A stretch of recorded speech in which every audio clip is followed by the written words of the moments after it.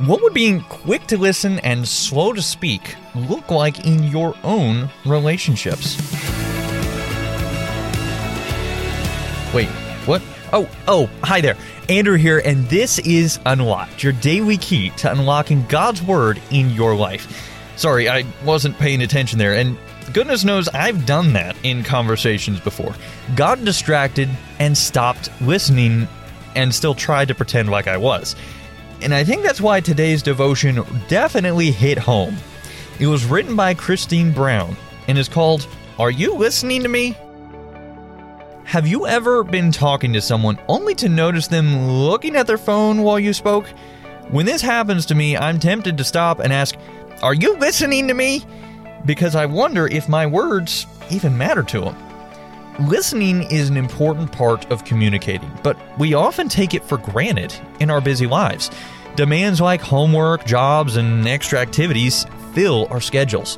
To stay caught up, we may try juggling several things at once.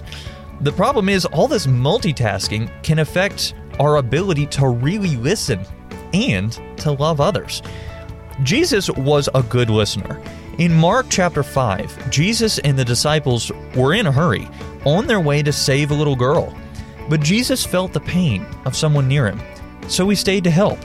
He listened to the woman's story, and then said, Daughter, your faith has made you well. Go in peace. Your suffering is over. Jesus demonstrated how listening involves more than just hearing words. He paid attention. He let people know their value and responded in love. He even took time to listen as he suffered on the cross. James chapter 1 verse 19 says we should be quick to listen. By the power of the Holy Spirit, we can show the love and care Jesus showed us by listening well. So let's talk about this. What are some questions going through your mind right now? What would being quick to listen and slow to speak look like in your own relationships? How can you show the love of Jesus through your words and your listening? Now, as you and I can read in Psalm 66 verse 19, but God did listen.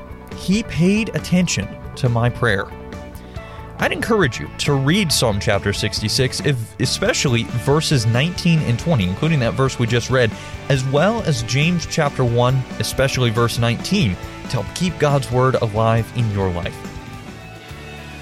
Unlocked is a service of Keys for Kids Ministries.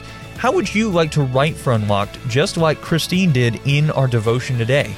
If you're interested, check out our writer's guidelines at unlocked.org. Now be sure to check back tomorrow because Emily is going to take a look at loving like Jesus. But until then, I'm Andrew, encouraging you to live life unlocked, opening the door to God in your life.